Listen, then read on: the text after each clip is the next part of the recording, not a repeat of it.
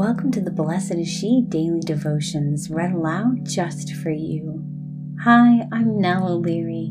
I'm the managing editor here at Blessed is She, and it's my joy to read the writings of my fellow writers, over 40 women from every walk of life, and share their reflections on Scripture to help invite you to go deeper in the Word. Find out more at blessedisshe.net. January 4th, 2021. Today's reflection is written by Patty Breen, Kitchen Heart-to-Heart Chats and Spirit Testing 101.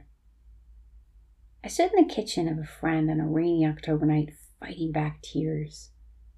I was making a decision in freedom on whether to end a year-long relationship.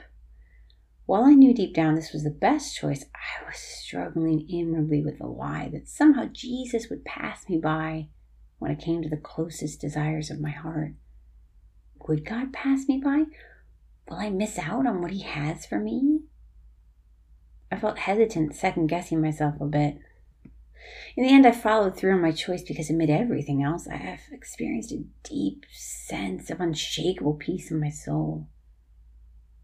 Personal discernment of any kind is all about testing the spirits. What is God doing in me in this situation? Do I feel peace, clarity, and calm?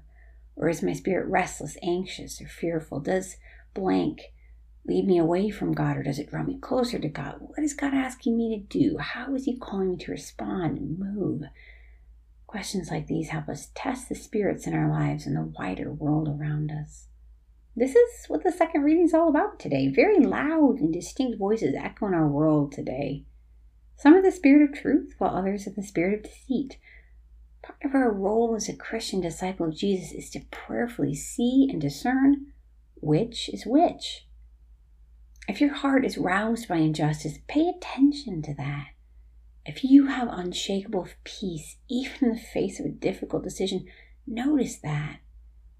If you sense the situation is drawing you away from the will of God, notice that.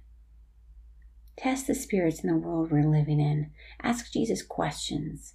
Listen and respond to what He reveals to your heart. Pay attention to what you see and experience in the world.